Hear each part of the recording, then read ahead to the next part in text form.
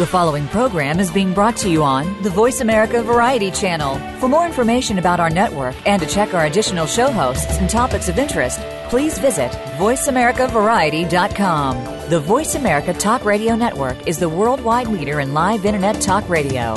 Visit voiceamerica.com. The views and ideas expressed on the following program are strictly those of the host or guests and do not necessarily reflect the views and ideas held by the Voice America Talk Radio Network, its staff, and management. Help! I need somebody. Help! Not just anybody. Help! You know I need someone. Help! Welcome to Family Caregivers Unite with Dr. Gordon Atherley. Family caregivers don't have to be alone in their experiences. You will hear from experts and other caregivers facing the same issues that you may be facing. Now, here is your host, Dr. Gordon Atherley.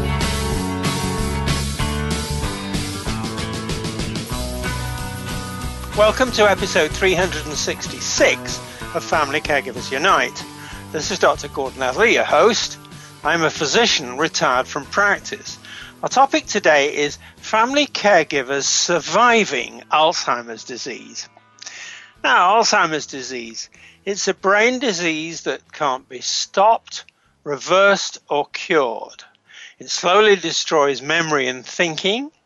It mostly affects people over the age of 65, but it also affects some people under the age of 65. Among older people, it's the most common form of dementia, which is the name that doctors and nurses give to a group of brain disorders that seriously affect the individual's ability to carry out daily activities. Alzheimer's disease begins slowly by first involving the parts of the brain that control thought, memory, and language, which causes trouble remembering things that happened recently or names of people whom the individual knows. Over time, Alzheimer's disease gets worse so that individuals may not recognize their family members, may have trouble speaking, reading, or writing, may forget how to brush their teeth or comb their hair, and later on these individuals may become anxious or aggressive or wander away from home. And eventually, most of them, maybe all of them, will likely need what's called total care, which can cause great stress for family caregivers who must care for them. All of which is why our topic, family caregivers surviving Alzheimer's disease, is so important for family caregivers and their family members. Now, to discuss it, our guest is Paula Spencer-Scott. Paula is the author of the book Surviving Alzheimer's, Practical Tips and Soul-Saving Wisdom for Caregivers, which was published in 2014. She's a contributing editor and former senior editor of Caring.com and a fellow of the MetLife Foundation Journalists in Aging program. She's the author or co-author of 11 other books on health and family. Her articles also appear in AARP, WebMD, Huffington Post, and she's a former columnist for Women's Day and Parenting magazines. 4 of her close family members, including her father, have had dementia. So welcome to the show, Paula. Well, I'm delighted to be here. Thank you.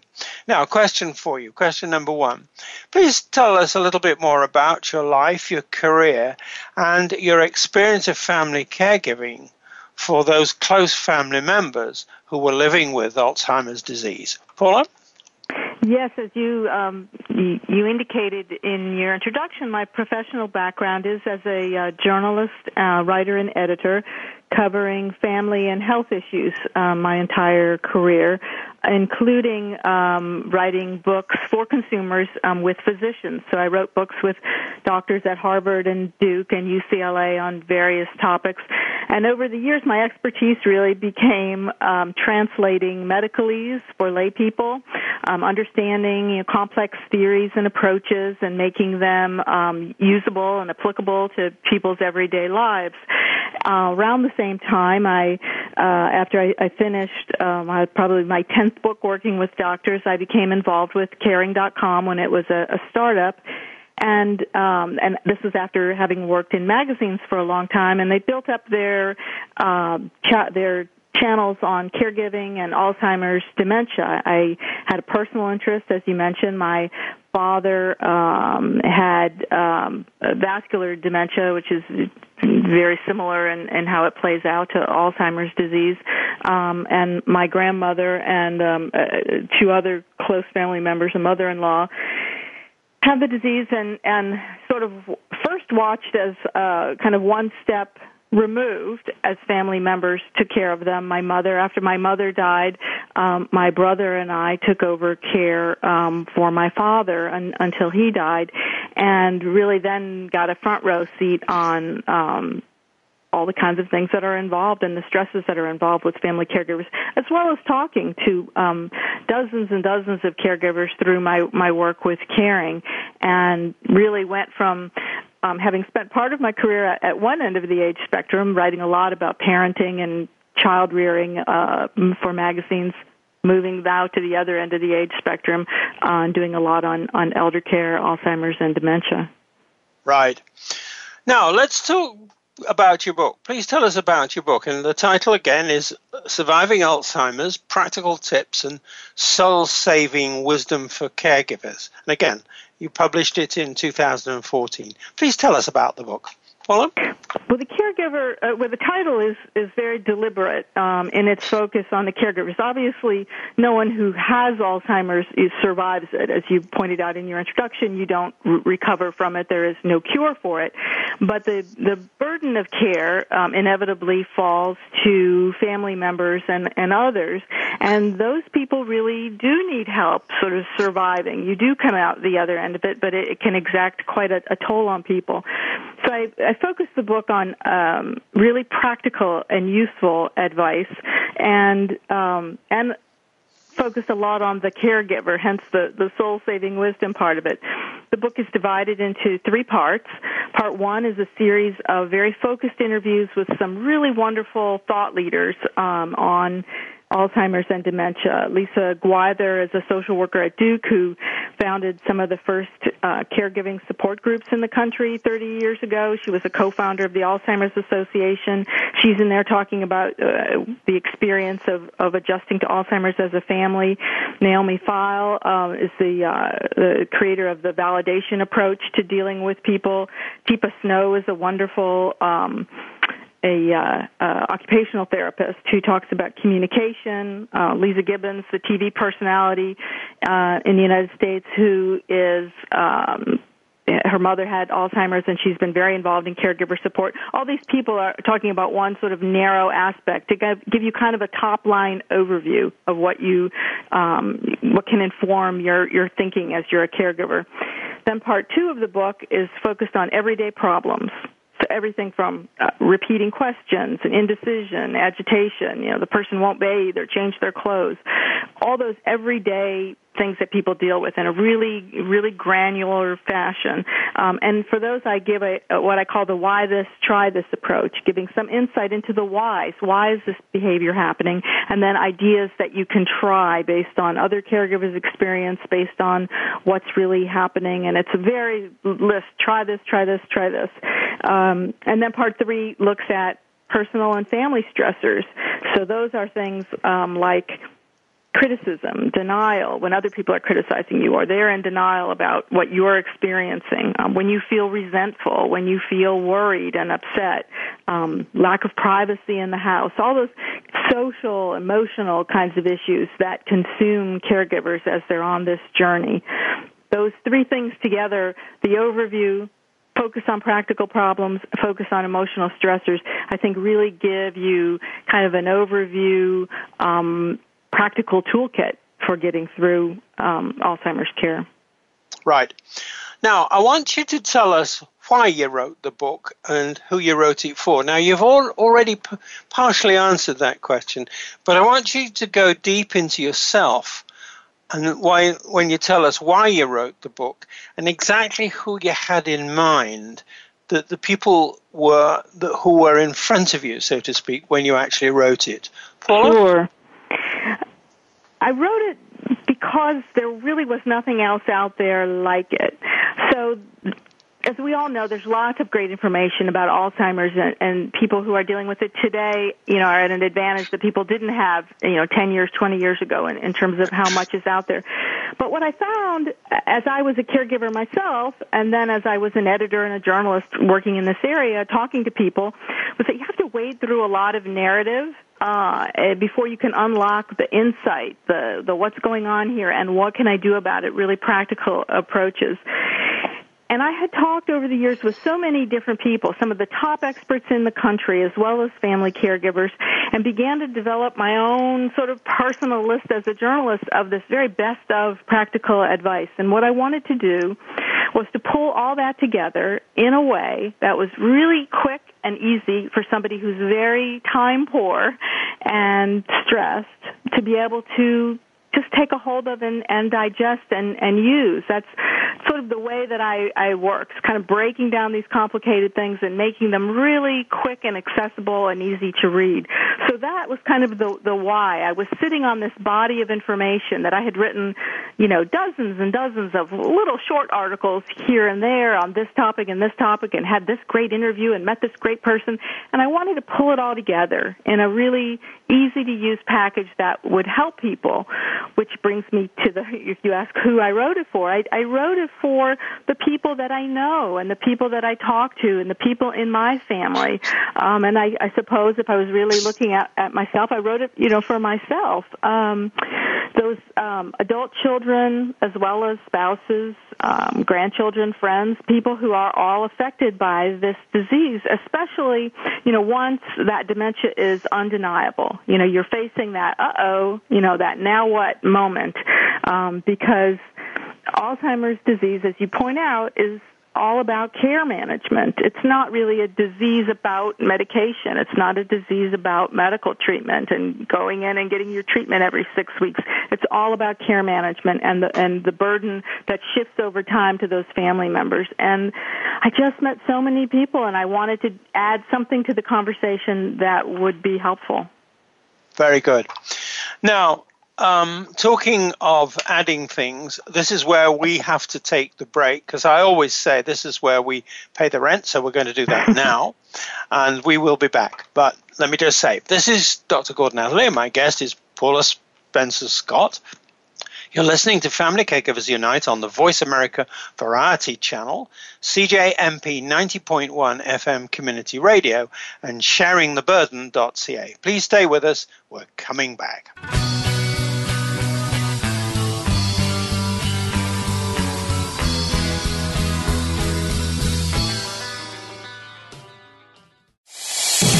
American Heroes Network is a program for and about our American veteran heroes and their families. Join host Gary Ray as he shows what is being done to help our veterans and showcase the companies and organizations that are helping our veterans and their families rebuild their lives. Listen for American Heroes Network, live and powered by the Voice America Variety Channel, every Tuesday at 11 a.m. Eastern Time, 8 a.m. Pacific Time.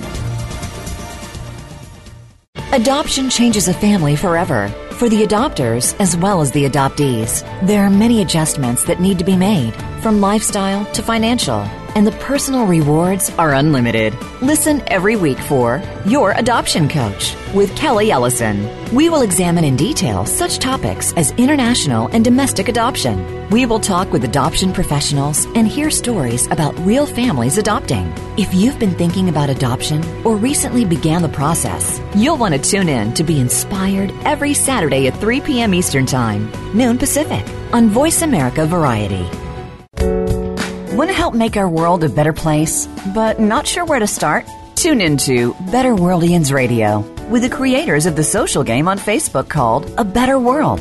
Join hosts Ray, Mary Sue, and Gregory Hansel, who will inspire you to make a big difference in small ways. They'll speak to experts, authors, volunteers, and everyday people who are changing the world daily. Better Worldians Radio is heard live every Thursday at 11 a.m. Eastern Time, 8 a.m. Pacific Time on Voice America Variety.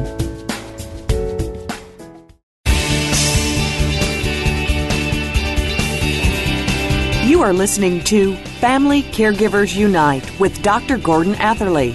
If you have any questions or comments about our program, please address them by email to docg@familycaregiversunite.org. Now, back to Family Caregivers Unite.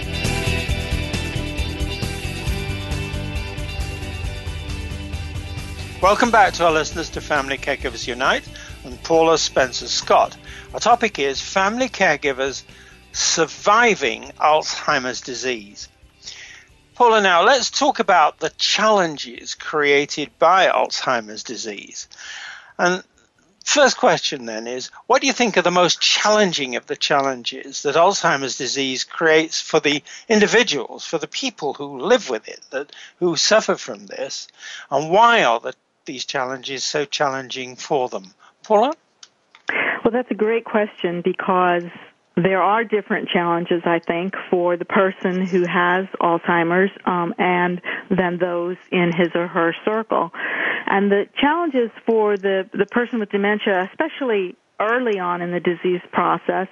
So it's a disease in which, awareness diminishes as those thinking skills erode. But early on in the disease, many people, most people, have an awareness that it hasn't disappeared yet, that something is not quite right. My father-in-law talks about his wife who had Alzheimer's, looking at him and saying, Dawn, what's wrong with me? She wasn't completely aware of what was going on, but she was aware that she was changing and that there were differences. Many people have personality changes as an early first sign. There's often, not for everyone, but there's often a drawing inward as the person is kind of using all their resources to hang on and to keep track of conversations and keep track of the things they're trying to do in the day. And it takes a lot of mental reserves. So I think one of the challenges really early on is just fear and distress about, what does this mean? Or if you have awareness and you get diagnosed early, what does this mean for me and for my family? And or if you don't have the diagnosis, just what is going on? And then very related to that is coping with adjustments to the series of losses that come with these decreasing abilities. So early on, whether or not you know exactly what the problem is, people often are having to give up work, can't do all the things that you did before. Giving up driving becomes unsafe. Or resisting giving up driving, but knowing that you're starting to have accidents and it's not safe. Giving up one's hobby. What often happens is someone can't do you're a woodworker, and you can't do your hobby to your former standards. It just doesn't. And you're aware that it just doesn't look right anymore, and so you sort of give that up because you just kind of put it aside. Don't want to do that anymore. Giving up being able to read, because you can't follow a story. Giving up social interactions because you can't follow the conversation, or because your friends, fall away, which sadly often happens because they just don't know how to deal with it. So it's a lot of losses that people are adjusting to, and it's really hard, and it's right. Very sad to try to grapple with those things. Right.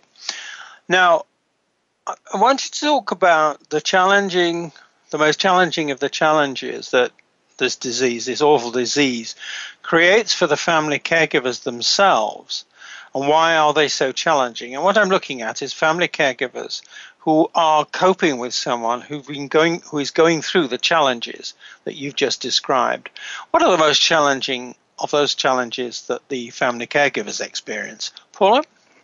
Yes, as you described, the burden, shifts as time goes by, and so that the burden is going more and more on the family member. So initially, they too are sharing in that kind of worry and fear and distress, along with a lot of not knowing how to tread. Right? The big questions. How do we deal with the giving up the car keys and when, and dealing with someone who can't work, and what does this mean for all of us? So the emotional challenges are a lot around that.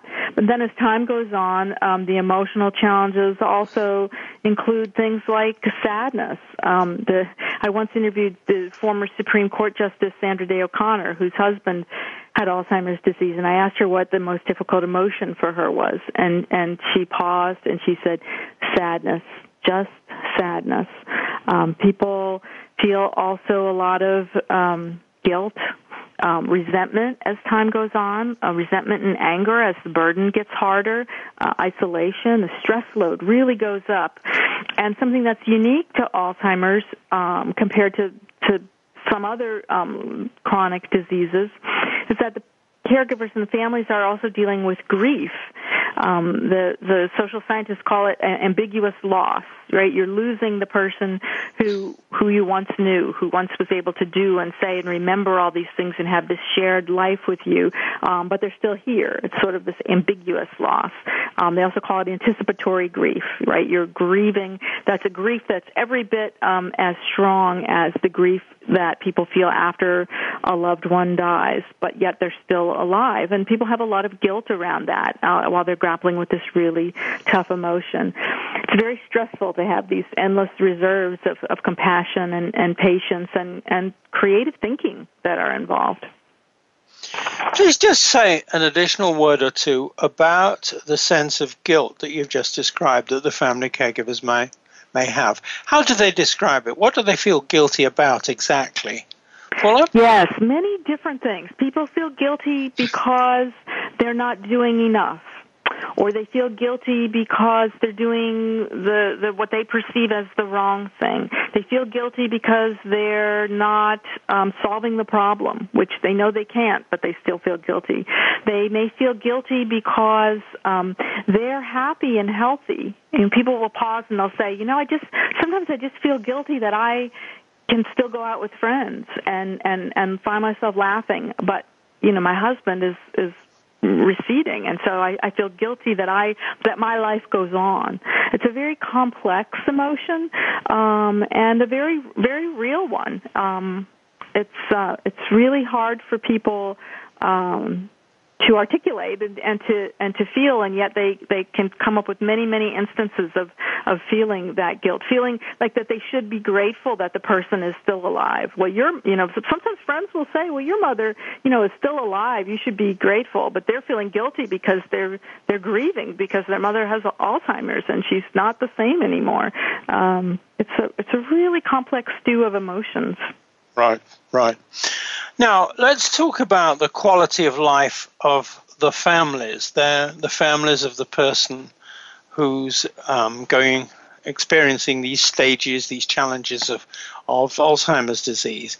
What are the most challenging of the challenges for the families as a whole when they're responding as a family, and it's their quality of life that is being affected, the quality of life of the families? Paula?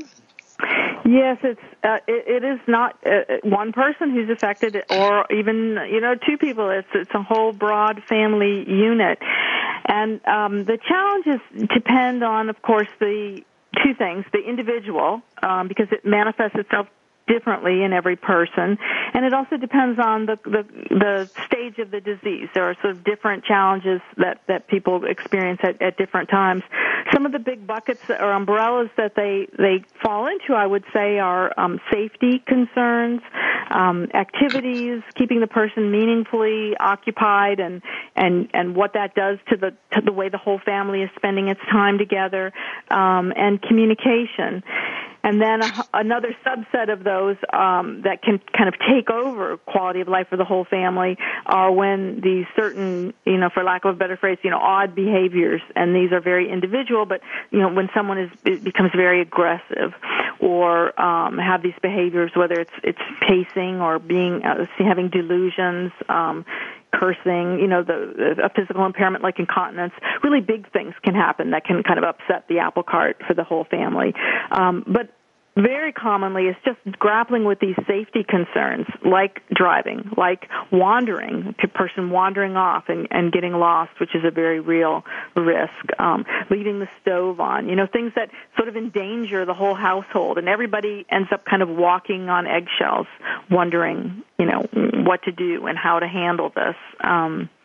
Likewise with activities and keeping the person meaningfully occupied, so they're not just watching TV all day or not following you around all day. You want them to be part of things, but yet they need such constant watching and care. And these things have big ripple effects throughout the whole family unit. I'm going to use the word stress just to summarize what you've been talking about. I don't think it's sufficient, but if you could read into my use of that word, all the things you've just been talking about. Does this stress ever get to the point where the family breaks up, where people leave, where the quality of life has suffered so much that some members of the family can no longer tolerate it? Does it ever get that far? Yes, it gets that far very often, I think, with families. I mean, I think there are some who just stick through almost to their detriment. I mean, it's really hard. And then there are others who just can't take it anymore. And you see lots of different dynamics. So there's the dynamic of an adult child who is just really at the breaking point because of her family. So, right, the average caregiver is a middle-aged woman who may be caring for her parents as well as her children who haven't, left the house yet. And so her relationship with her partner is very strained. And there's been surveys that show, really marital strain is very, very high in households where someone is living in with someone who has Alzheimer's. So that becomes very difficult. And then even just with spousal relationships, there are many things that almost become deal breakers because they're practical and or stress driven. Incontinence is a really big one. Aggression is a really big one. The caregiver feels endangered and just can't do it anymore, and continuing to care for the person at home becomes very difficult. So it's both a practical issue, but it's also a stress-driven issue. And, people with Alzheimer's not unusually outlive their caregivers because, except for the dementia, they may be in pretty good health and live for many years, where the caregiver, who's just doing everything and absorbing all that stress, becomes sicker and sicker, or ignores their own preventative health care, and becomes a really hard and sad situation. We're going to take the break again now, but that point about, some people call it burnout, the financial, the psychological, and the physical exhaustion for family caregivers is an extraordinarily powerful point that you just made. So let's take the break now, and then we'll come back and talk some more. This is Dr. Gordon Atherley. My guest is Paula Spencer-Scott. You're listening to Family Caregivers Unite on the Voice America Variety Channel, CJMP 90.1 FM Community Radio, and sharingtheburden.ca. Please stay with us. We will be back.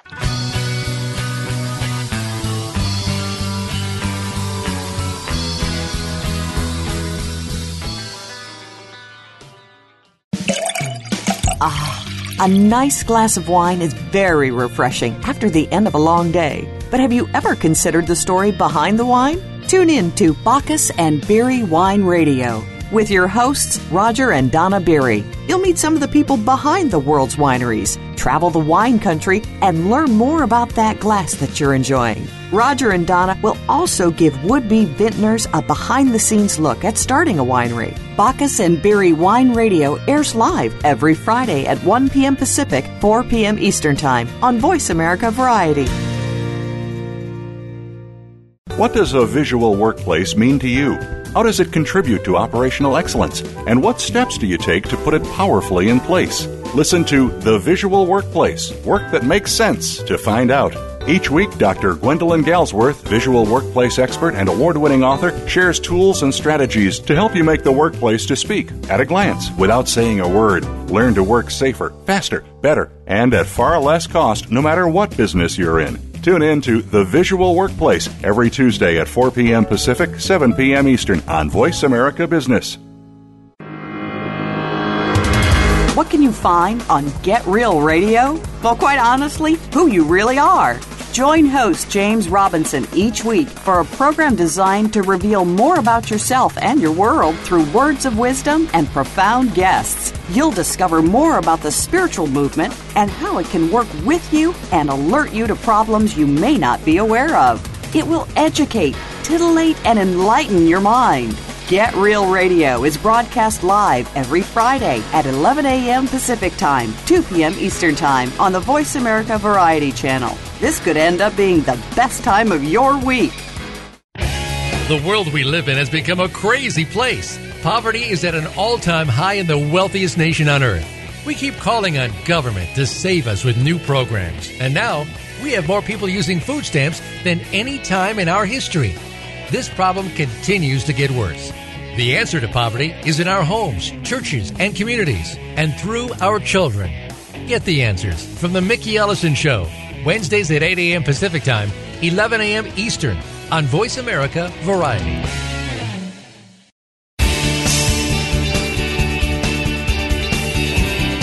You are listening to Family Caregivers Unite with Dr. Gordon Atherley.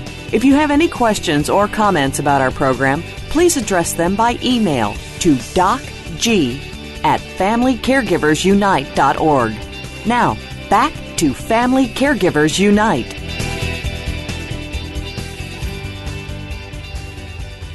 Welcome back to our listeners to Family Caregivers Unite and Paula Spencer-Scott.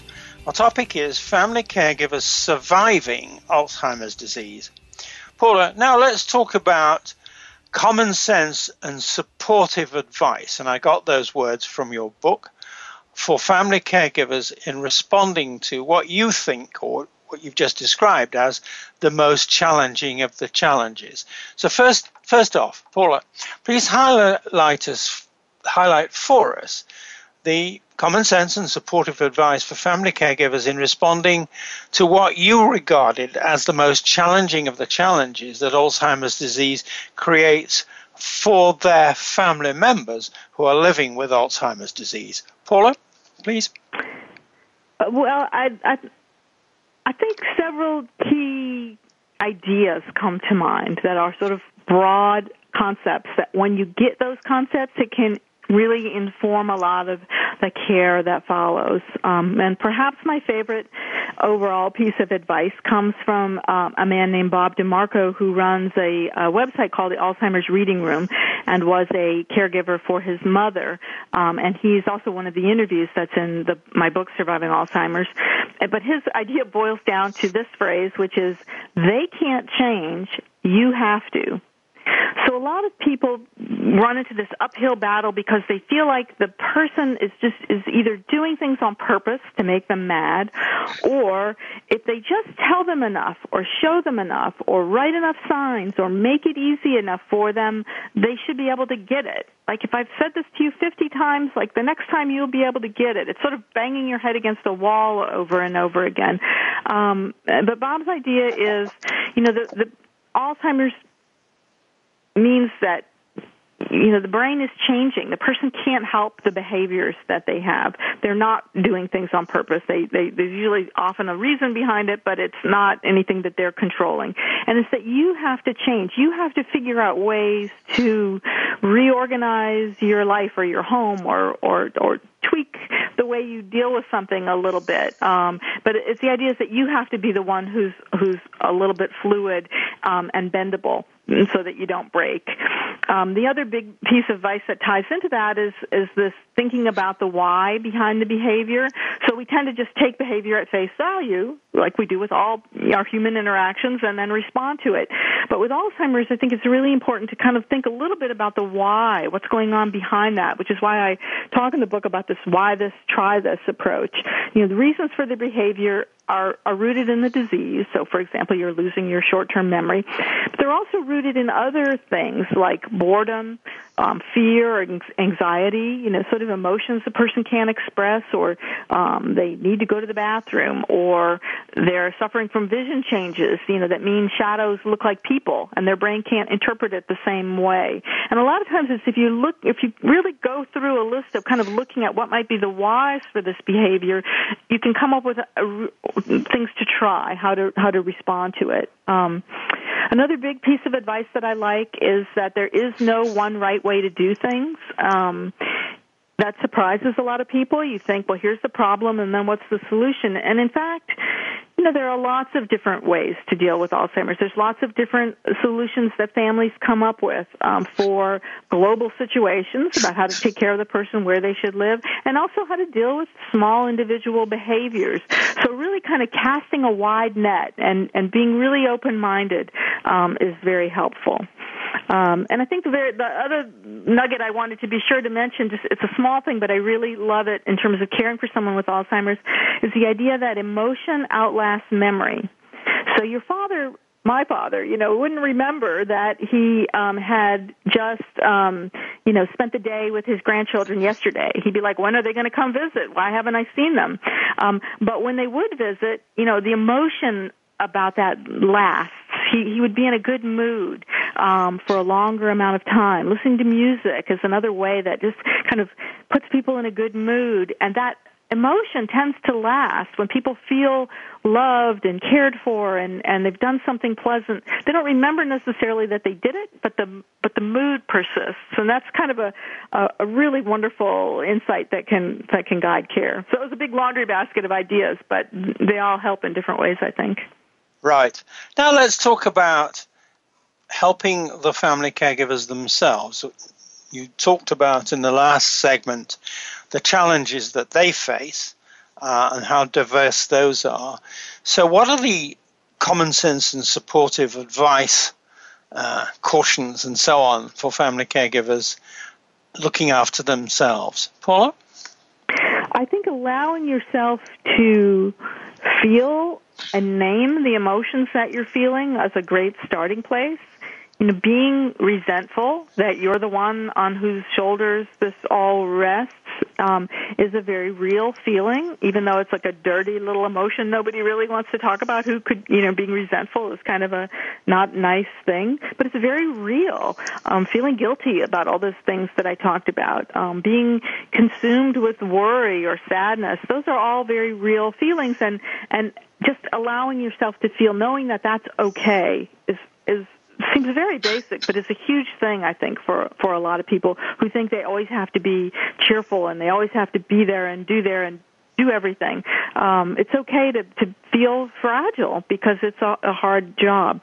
And the rest of it really is around finding ways to offload that stress, because a lot of Alzheimer's care is a variation on stress. So finding resources to help you, whether that's local programs, volunteers. I've heard of neighbors, who each have a parent with Alzheimer's, kind of sharing respite care for one another, community resources, people who can share the burden with you figuratively and literally. That friend that you can call at any hour. You have a free pass just to call that friend and vent. They don't have to say anything in response, just to be there for you. Or I know caregivers who have a journal that they write in, and then they rip it up, but they get it out of their system, offloading the stress.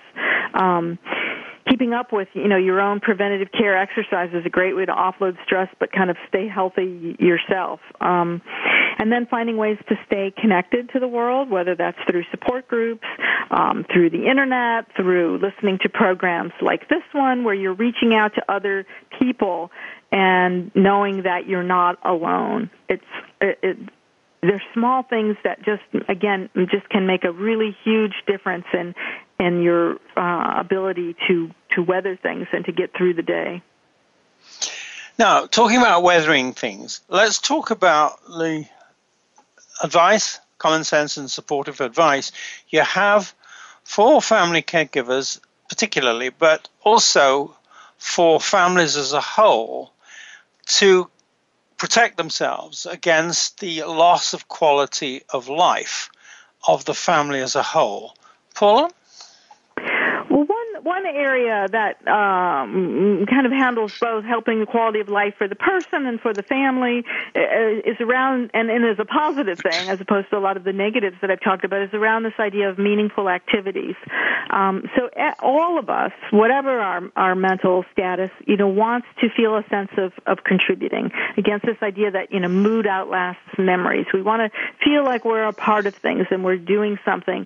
And so a big challenge is figuring out how to keep the person with Alzheimer's occupied all day, because when they're not, that's when a lot of, when they're feeling insecure, bored, anxious about things, that's when a lot of these behavioral tics of Alzheimer's often kick in. And so it's a process of kind of looking for activities that they still can do, kind of meeting them where they are. So someone who used to love to cook, can't cook anymore, but maybe, she can snap beans and sort beans and stir soup. Or my dad couldn't repair things anymore, but he loved to organize his toolbox. And every day it was a new toolbox to organize and reorganize. Folding laundry, picking up sticks in the yard. My father also when he was physically able, painted a fence. He'd start at one end and then he'd, do the next coat around another end. Fortunately, it was a pretty big fence, but not doing everything for the person and finding ways that they can contribute. I think it also helps everyone in the family unit to sort of see the person as still a vestige of the person that you knew, and that they're able to do things and contribute. That can be a really helpful thing to do. And again, playing this sort of try this approach, kind of looking at what are the reasons for some of these behaviors that I talked about, whether, repetition or wandering, kind of playing detective, figuring out why they do that, and therefore what are some of the things that we can try. And repetition is something that happens early in the disease and drives whole families crazy, from the adult child to the grandchild. But there are ways that you can deal with that help make the person feel better, make you feel better, and the quality of life for the whole household lifts. Now, talking about feeling better, is it right to say that there can be moments of happiness for the family, for the individual, and for the family caregiver? Is that something that you're willing to support, willing to acknowledge does happen? Paula? Yes, absolutely. I hesitate to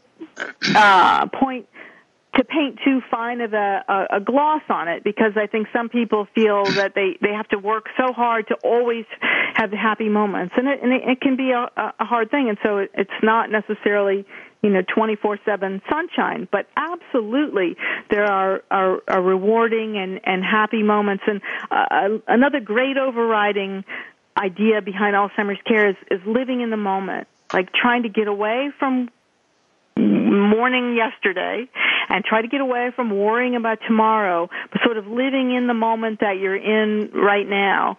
And there's a lot of humor in those moments. There's a lot of comfort in those moments. There's a lot of rewarding feelings on both sides. Alzheimer's care is not something where, as it goes on, you don't often get a lot back. The person doesn't always have the wherewithal to say thank you, or I'm glad you did that. But you can feel that a lot, and you can see it in their faces. And I absolutely believe that that is something worth striving for. And those golden moments kind of do help feed the moments that are less golden. Yeah, I like the term golden moments. Once again, we have to take the break, so let's do that. This is Dr. Gordon Atherley, and my guest is Paula Spencer-Scott. You're listening to Family Caregivers Unite on the Voice America Variety Channel, CJMP 90.1 FM Community Radio, and sharingtheburden.ca. Please stay with us. We're coming back.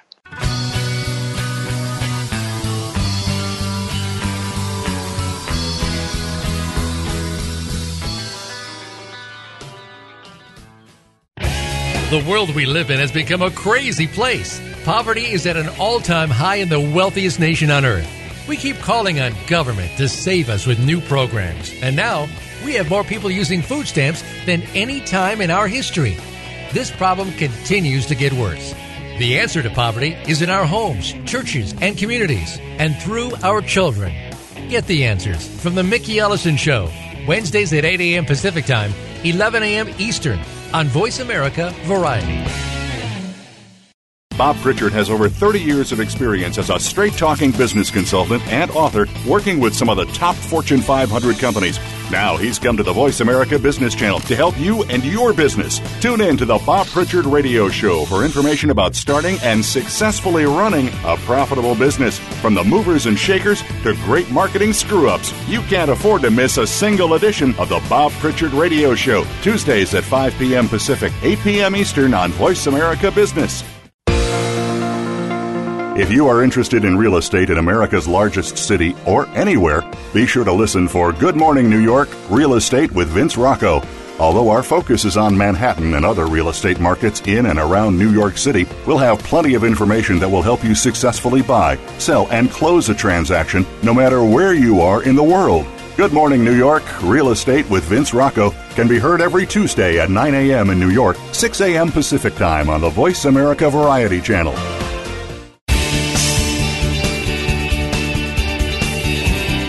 You are listening to Family Caregivers Unite with Dr. Gordon Atherley.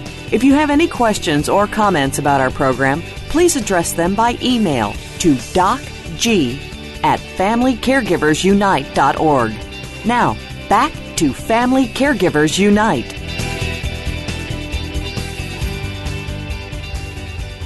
Welcome back to our listeners to Family Caregivers Unite and Paula Spencer-Scott. Our topic is family caregivers surviving Alzheimer's disease. Paula, now let's talk about what more you would like to do and you would like to see done to improve support for family caregivers with family members living with Alzheimer's disease. So, what more would you like to do to improve the support? Paula? One thing that I'm currently doing right now is working on an updated edition of Surviving Alzheimer's, as I want to address even more of the kinds of things that I'm hearing from people that they want. And one big area is around communication, something that we've touched on a little bit before, and really effective practical ways to better communicate and foster these good interactions with someone who has Alzheimer's.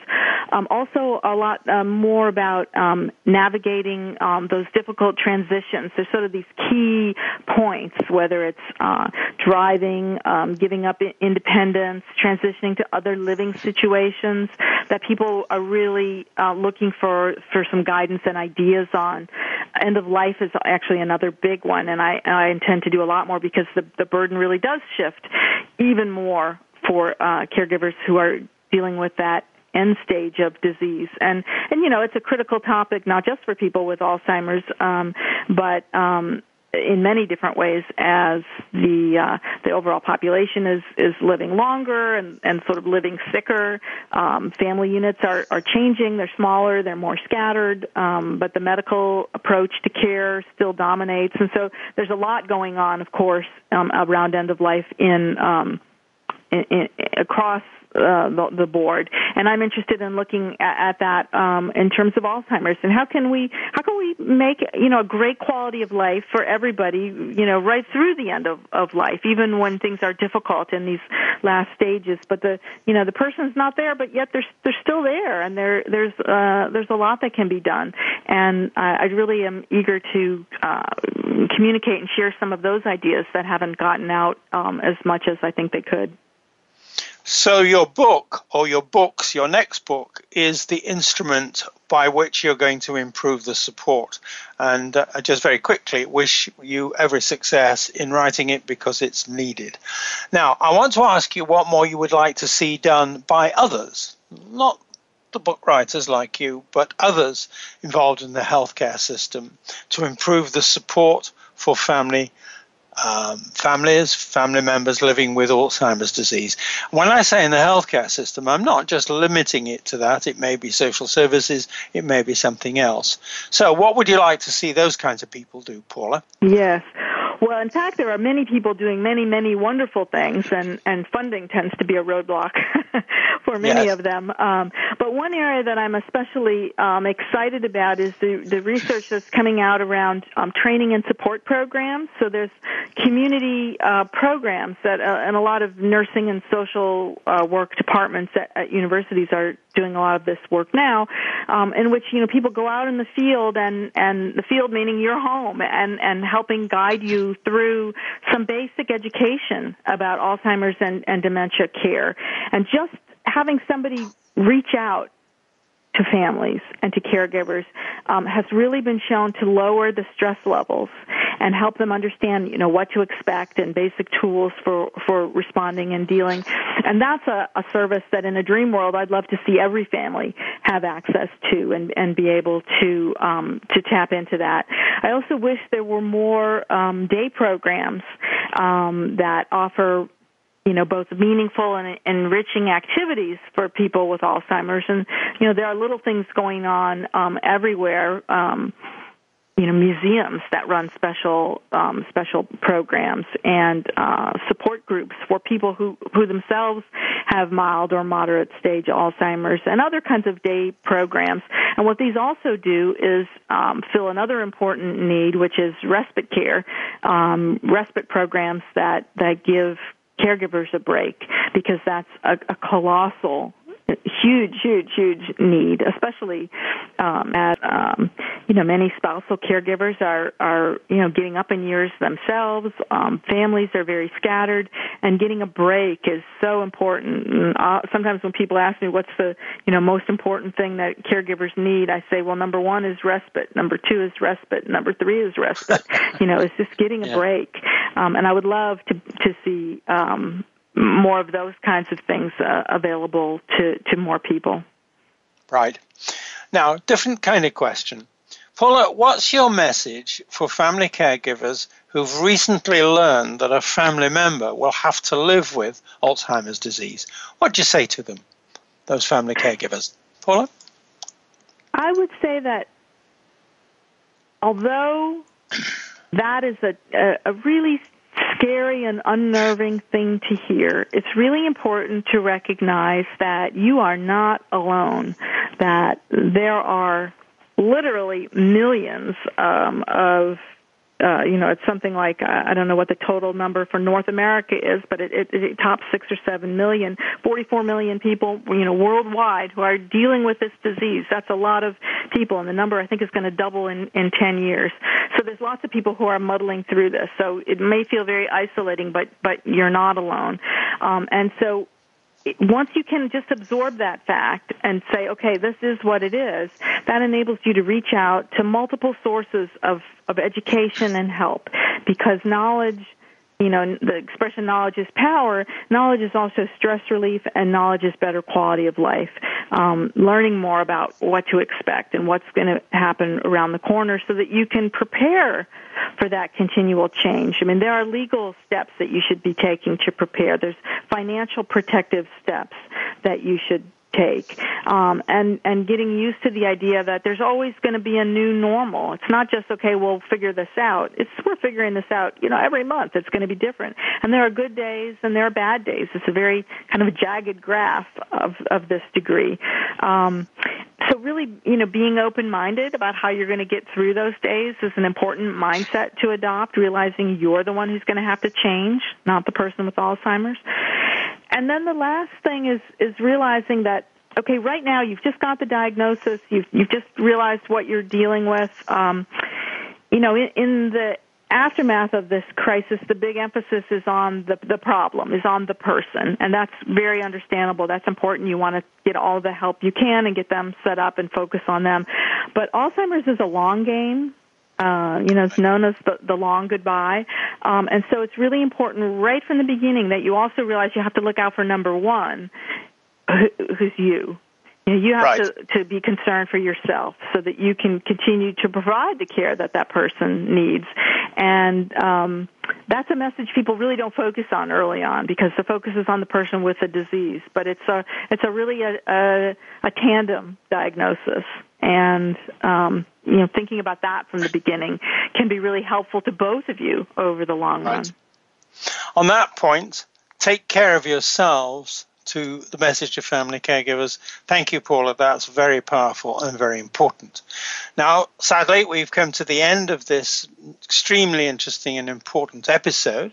So first, thank you to Paula for all that you've shared with us. And that next book you're working on, every best wish for that as soon as possible.